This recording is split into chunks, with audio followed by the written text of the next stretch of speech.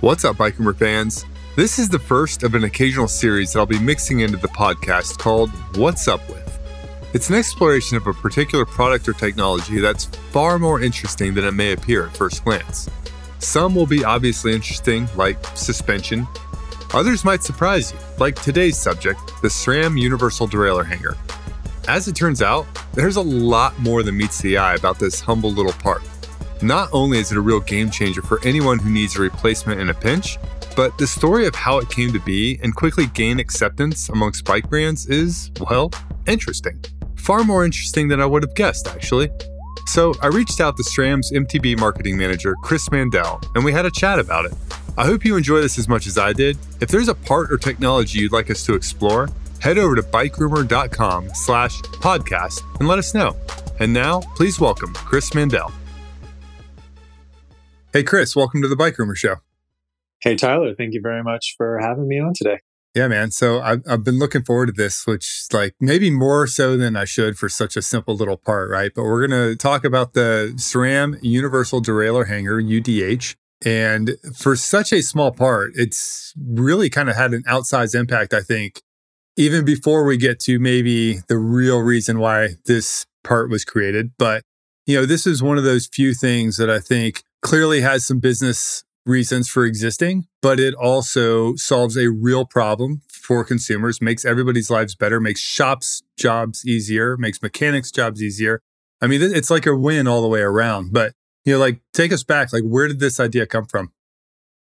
Yeah, I think I can actually go a little further back even than SRAM's inception of the idea of the UDH hanger and back to my personal experience of actually working at an OEM and managing I think 78 different derailleur hangers that we had at the time when I was working at an OEM. And it was insane, all the different derailleur hangers, figuring out which bikes they went on. There's a lot of things that have resulted in so many different derailleur hangers existing out in the world, between rear axles changing over time, the perceived needs of what a hanger is offering changing over time. So I feel for all the shop employees and I feel for all the consumers who struggled through getting a derailleur hanger replaced over time, or straightening a derailleur hanger, which is a nerve-wracking experience if you've done it before because you don't want to break it.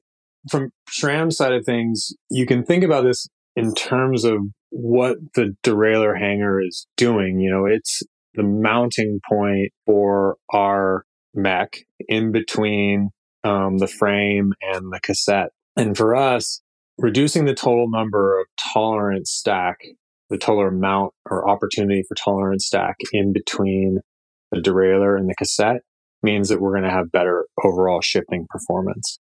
So we had heard, because we are cyclists ourselves, and we felt, as well as hearing, all the groans about different derailleur hanger standards that exist out in the world. So that's like a point of information that came into us that we knew because we had lived it, trying to get derailleur hangers for our own personal bikes. So we saw an opportunity there. Additionally, now with UDH, we've taken a lot of those elements out in terms of, we know where our derailleur is mounted to the UDH hanger, and then that UDH hanger goes directly up against the end cap of the hub, which then the cassette is mounted to. And that end cap of the hub interfaces with the XD driver system. So it's just eliminating some of the points at which tolerances could stack up in between the derailleur and the cassette itself. Additionally, we knew that there were some opportunities to improve what the derailleur hanger could do on a bike. So we could make the stiffness appropriate for maximizing shift performance. We could also do things like make it so that the derailleur hanger is able to slip backwards in the frame so that the derailleur can get out of the way of an obstacle and not breaks. If you think about our Axis rear derailleurs right now, they have the overload clutch, which allows them to move inboard on the bike when they're hit with an obstacle. And the UDH paired with that also allows it to go back, rotate backwards. And then the user in that situation can just rotate it back forwards again. And then another opportunity there was to make sure that the chain, if it should derail to the outboard, so off the 10 tooth between the frame and the cassette, we've got that fin that sticks up there and allows the derailleur hanger to actually push the chain back onto the 10 tooth cog, thereby saving your frame from any damage from that chain jumping off or your chain from jamming in between your cassette and your frame. Nice. Yeah, that's a lot. So some derailleur hangers, I think, or at least the bolts between the derailleur and the hanger in the past have been designed to break away as opposed to rotate away. Was that ever a consideration with this, to just let it be like a disposable part? I think, I don't know, I haven't heard anything specifically from the engineers on that front. I do think it is important to kind of think about, like, if your derailleur was to break, your derailleur's, if it was to like break free, it's going to go to probably the one place you don't want it to go, which is into the rear wheel. So I think breakaway derailleur hangers, that's not what we were going for on this front. Like, I think the ability for the derailleur to rotate backwards is absolutely part of the design philosophy here. We are looking to provide opportunities for that derailleur to get out of the way, but I don't think we want it like freely floating in space, because the thing that's real close to it is a whirling, spinning wheel that's going to eat it. Yeah. And talk about another standard that is hard to replace sometimes are spokes. So you don't want to tear those up either. So when it does, and I haven't had it happen, thankfully, but if you hit something and it causes the derailleur to rotate back to let that thing slip back, does that ruin that hanger, or do you literally just like maybe loosen the axle, slide it back into position, and you're good to go? Yeah, I mean, usually you don't even have to loosen the axle. Usually you can just push the derailleur forward back to the stop. That is part of the UDH standard. So the UDH standard defines both the derailleur shape and configuration, as well as the frame fitment. And so that frame fitment allows for the derailleur hanger to have a stop with which it goes forward against. And then it also allows it to like rotate freely backwards. So if your derailleur hanger was to rotate backwards, you'd simply grab the derailleur hanger and the derailleur in most cases and just push it forward again. You might have to loosen your axle and rotate it forward, but I haven't had that experience so far. It's just been, grab the derailleur, push it forward.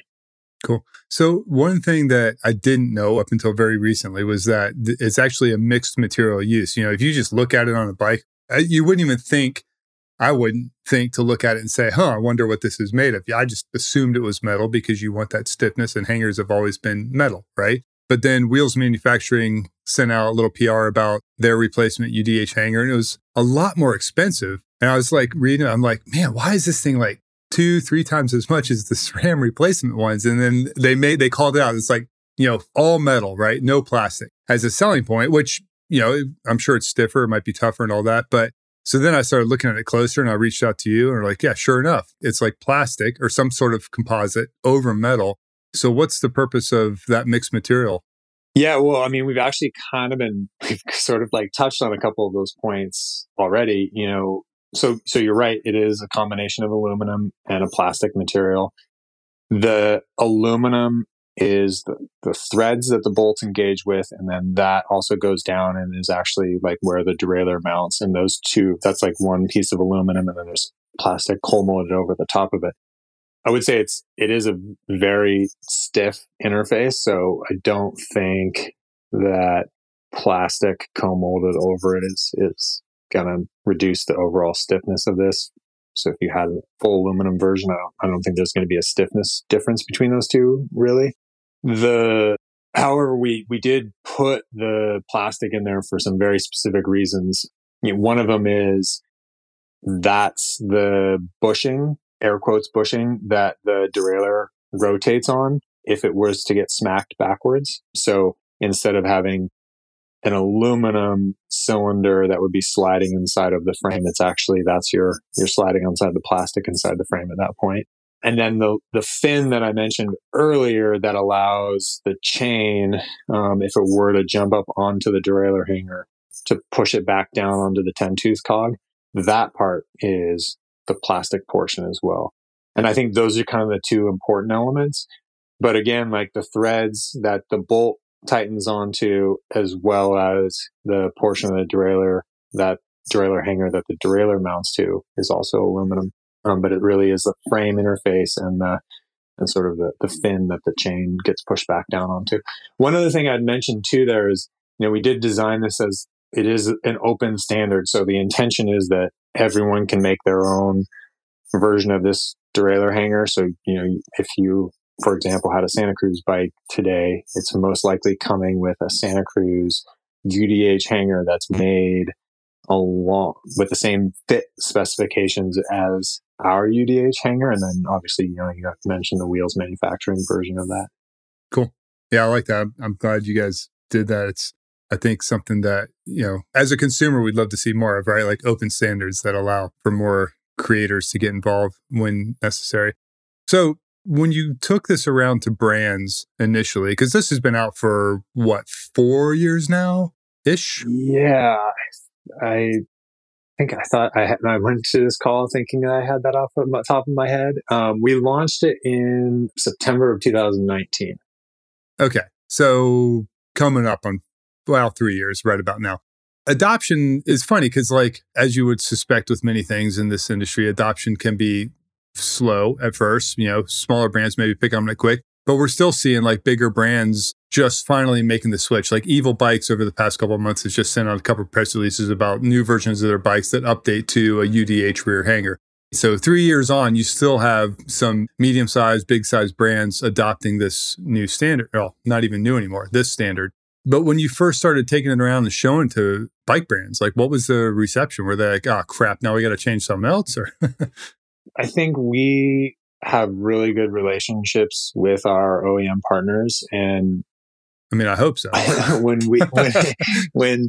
we bring something like this to them and talk to them about the advantages that we see to it, and a lot of those customers are riders themselves. So again, they've like lived all of these problems. They're looking in their catalog and seeing that they are also offering a ton of different derailleur hanger standards. So yeah, the uptake and the reception was like extremely positive across the industry. And I think that it takes everyone at different periods of time to change their molds over. And, especially in the last few years, things have been very complicated on the supply side of things. And so people have been switching over pretty quickly as they see it, but they've been doing it in the context of their broader development efforts. Right. I'm curious, because this is mainly a mountain bike thing at the moment, will we see this come to road and gravel? Yeah, I think we're always exploring and looking at different ways to approach things. And I think that this is obviously like very clearly a like mountain bike focused solution, not ruling out a road side of things, but don't have anything to kind of talk about at this point. Right. Is there any, this is more of a top level question, but like, is there any reason why it wouldn't work for road or gravel? Is there something very mountain bike specific about this? No, there isn't. It absolutely would work on a road or gravel bike. And I can't recall any of them off the top of my head, but I do believe there are gravel bikes currently that use the UDH hanger. But I do think, gravel and road more so, they're always looking for the lightest, speltest option. So I think that probably maybe gives some road product managers some pause, but there's absolutely advantages to it on that side of things. Yeah. Yeah, I guess the gravel makes more sense too, because you have a lot of bikes using like a mullet build now in terms of drivetrain, right? Like mountain bike derailleur and cassette with, front one by. So yeah, I could see that actually be a limiting factor based on what you guys theoretically have coming down the pipe with that mounting standard, which let's dive into that for a minute. So we've seen some sneak peeks and actually some prototypes, and I've physically touched a direct mount SRAM rear derailleur on a bike. I haven't been able to ride one yet. But I think it's pretty clear you guys are at least working on it, and I know you don't want to talk about specifics with that design, but, what can you say about like what came first? Was it like, okay, this is what we want to do, but here's the baby steps we need to get there? Or was let's do this cool derailleur hanger thing and then like, oh, well, that really lets us do something else? We're always working on improving the rider's experience. And I think that the UDH hanger is a really good example of where, as cyclists, we saw that current derailleur hangers were letting riders down. And we worked really hard to make it so that riders could walk into any bike shop and get this derailleur hanger. And this derailleur hanger had like improvements over any other derailleur hanger that was available on the market. The ability to push the chain back down on the cassette, the ability to rotate backwards. So we're always working on stuff. I don't have any comments with what you directly just asked me about. I'm sorry to let you down there, but I would say like very clearly we're driven to improve the cycling experience, and we're going to find every possible way to do that for our riders. Yeah. Yeah, that reminds me of just like getting from point A to point Z, right, is a story that I want to say it was Chris Hilton, who was at one point one of SRAM's mountain bike and drivetrain people. And when you launched the One By, the Eagle stuff originally, he was like, yeah, there was no way we could go from a 3x9 to a 1x11 at the time, right? He's like, people would lose their minds. Nobody would buy it. Everybody would hate it. So we had to go from 3x9 to 2x10 to 1x11 over a period of years and, ease people into this progression. I imagine it would have been maybe sort of the same if you had gone from like 78, 80 million different hangers to, hey, we have this direct mount rear derailleur now, and here's a couple of bikes it's going to fit on, right? I think Chris is actually, I think we should all pause for a moment and express some appreciation for Chris, because I think Chris is one of those individuals at SRAM who he actually works for us again. He's working on cool. some new business development projects, and it's really great having him back inside the organization.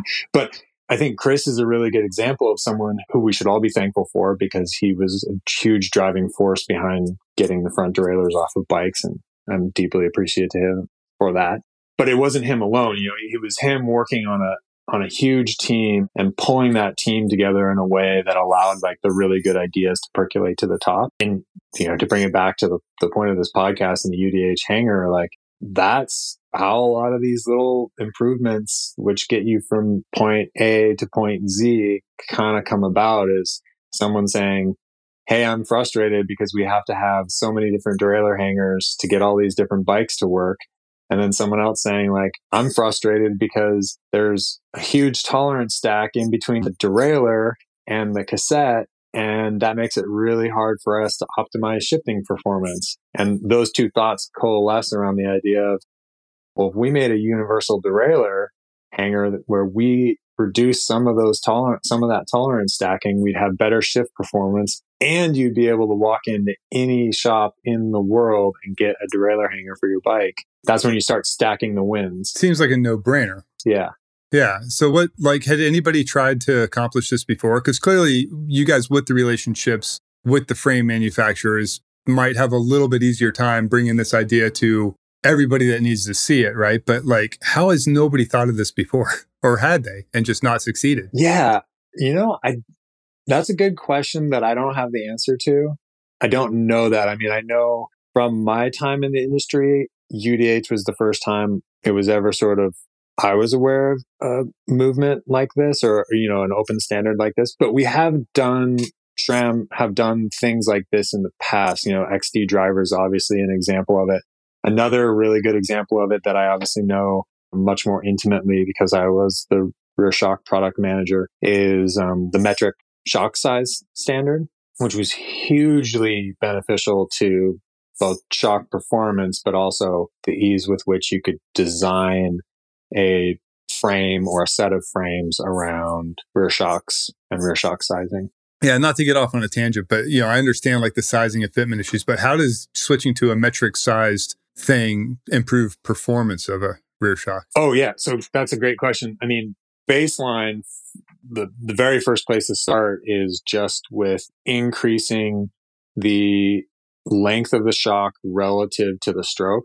So with imperial shock sizing, that was really, the sizes of those shocks was really, really driven by purely the frame manufacturing engineers. So the frame engineers were like, I need to fit I need to fit a shock inside my frame. I don't know anything about designing a shock, but I need the shortest possible shock with the most stroke I can possibly get, because that's going to make it the easiest to fit into my frame. And then that shows up on the desk of the shock engineer.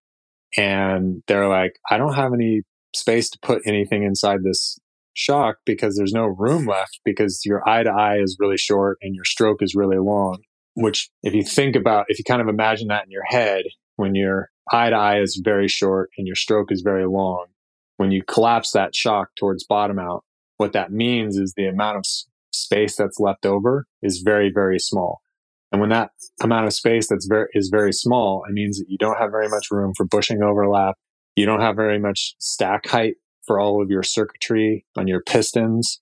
And it just reduces the total amount of things that you can do inside of a shock to make it robust and focused on performance.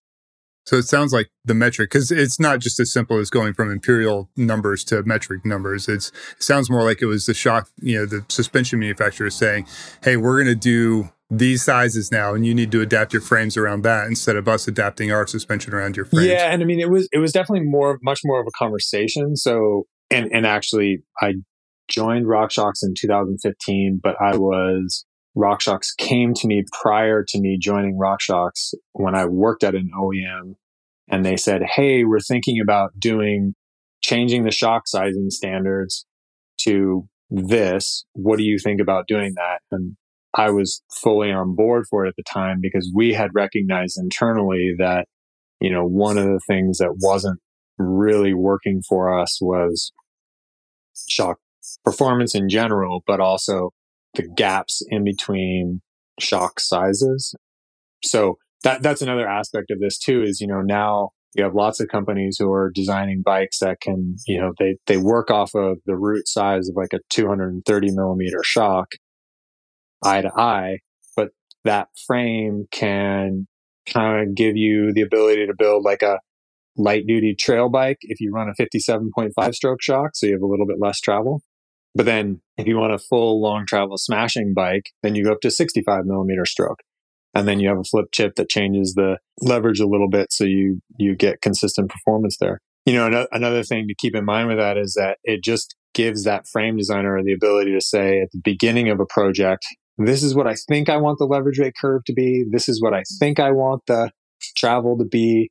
But then at the end of the day, if they decide they need to make the seat tube a little bit slacker or a little bit steeper or make some other change, they can really quickly and really easily with a standard offering change the total amount of travel that the shock's offering. So go from a 65, let's say, to a 62.5. It creates a lot of flexibility. And, that's all on the frame engineer's side of things. But if we don't forget about the consumer here, what the consumer is getting out of the deal is a much better ride performance in terms of the shock, because there's more bushing overlap inside the shock.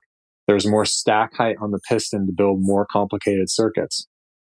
That means that you can have rebound checks on your piston. That means your piston can be taller. That means that your shim stack can be taller. If you can build a taller shim stack, that means you can use thinner shims. It's just better performance all around.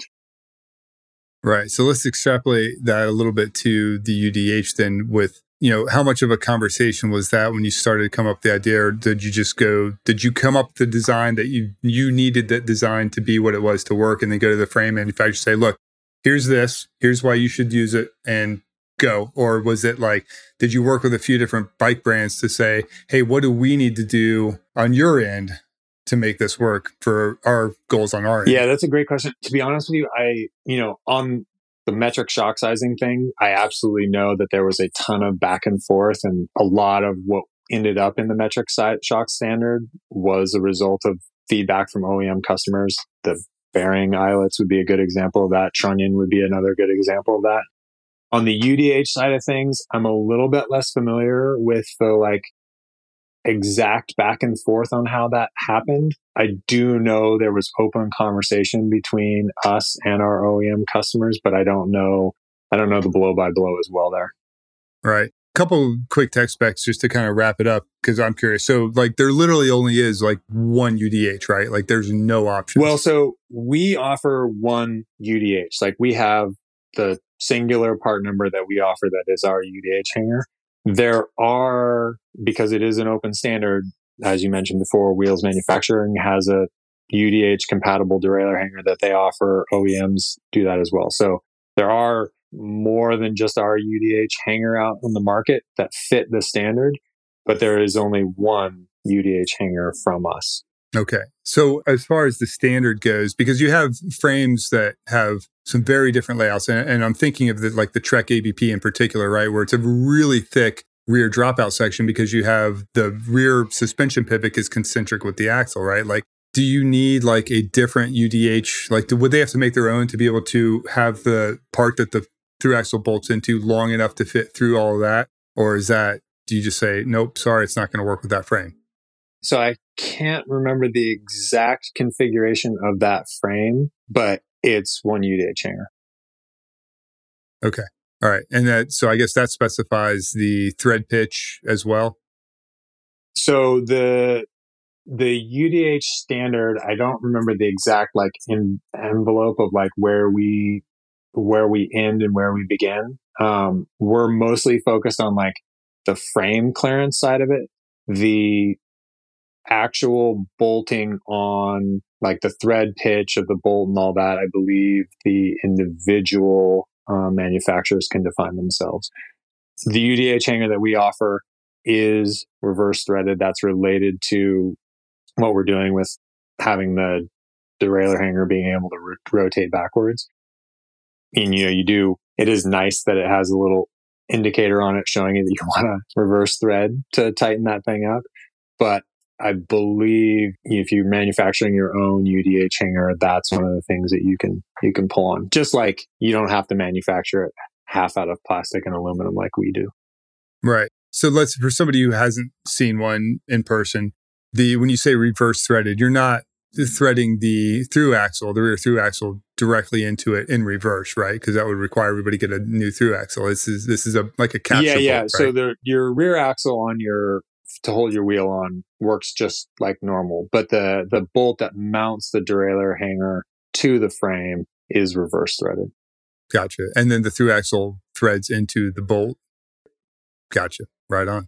All right. So is there anything I didn't ask that like some little weird aspect of the UDH that nobody knows about? What else don't we know about this? No, I mean, I think we covered it pretty well. I did appreciate you bringing up the fact that it's made out of two different materials. We did that for a specific reason, for specific outcomes that improve the rider's experience with the product. So that I appreciate you bringing that up. And I think your point of, I didn't realize it was like that until someone else actually pointed it out, I think is totally fair, because when you hold the part in your hand, it becomes apparent, but most people don't hold derailleur hangers in their hands because they're bolted onto their bike. Yeah. I mean, and it's still like I have one sitting on my workbench because I have a spare laying around, and I still have to look really close to be able to tell. Like, it's hard. So one thing, I'm glad I remember this, because early on you mentioned about it, I think your words were appropriately stiff, right? Is there, like, do you want the hanger to be as stiff as possible to keep like all the shifting like super precise, or should there be some built-in flex or movement?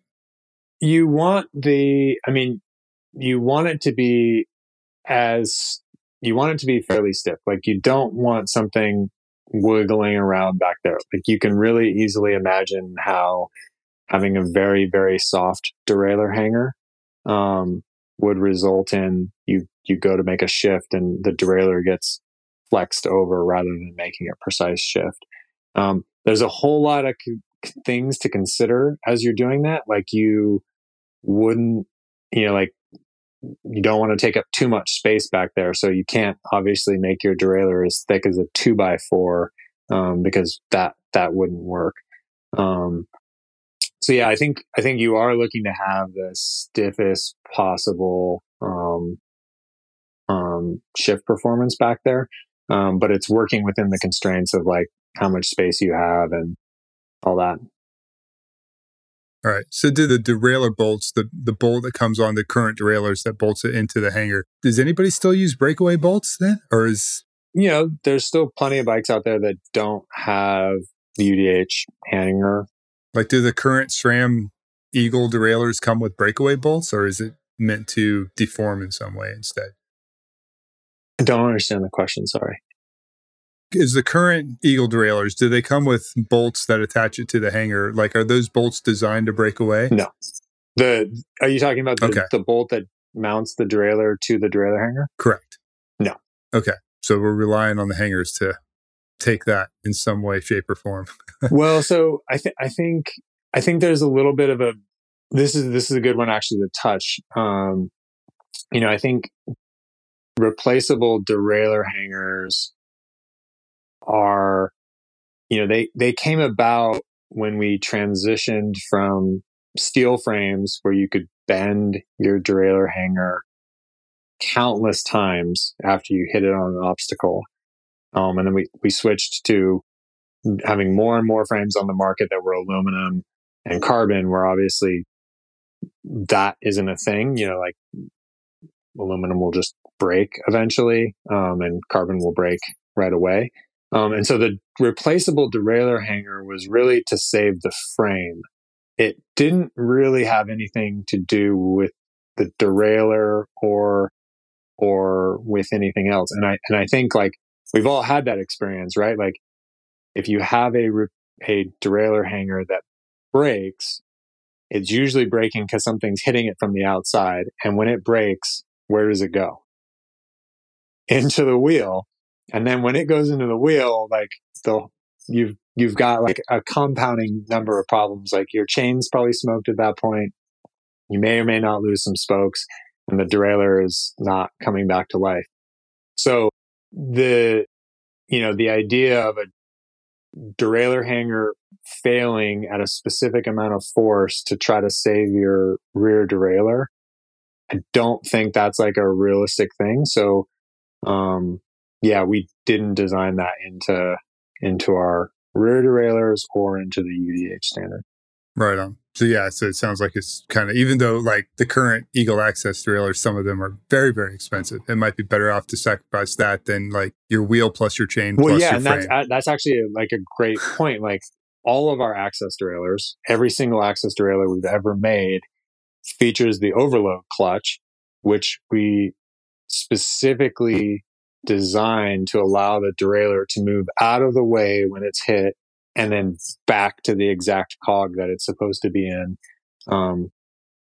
Which is super fun. Which is super fun. I mean, this is, if your listeners haven't done this, look up the videos that we have on the internet of our employees hitting the derailleur with a hammer, simulating a rock on a trail, and the derailleur will move out of the way and then instantaneously return back to the gear that it was previously in. We spent a ton of time on that technology and we're really, really proud of it. And we invested in that because we knew and understood that our riders were going to invest in like a very expensive piece of kit in these derailleurs.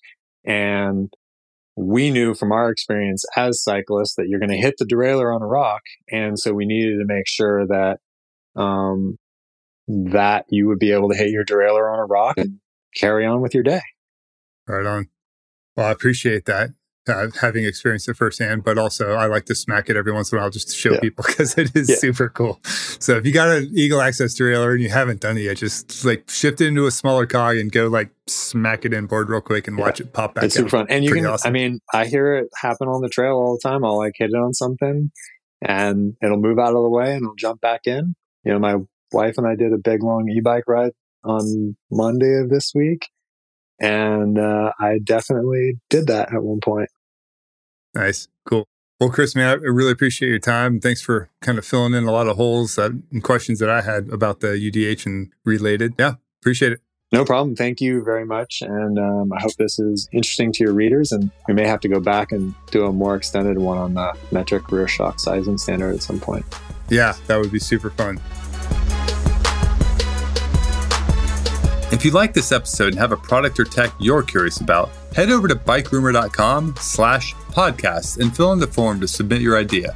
You'll also find links and photos for this episode there, plus a link to this and every other episode we've ever recorded. If you really like this and want more, hit subscribe on your favorite podcast player and leave us a rating and review. That's the grease that keeps our wheels spinning over here in podcast land, and it helps us keep getting amazing guests for you. You can find us on social. We're at Bike Rumor on all the things. And if you like random entrepreneurship, NFT, Web3, cycling stuff, you'll find me at Tyler Benedict on all the social channels. Thanks for listening. Until next time, keep the rubber side down.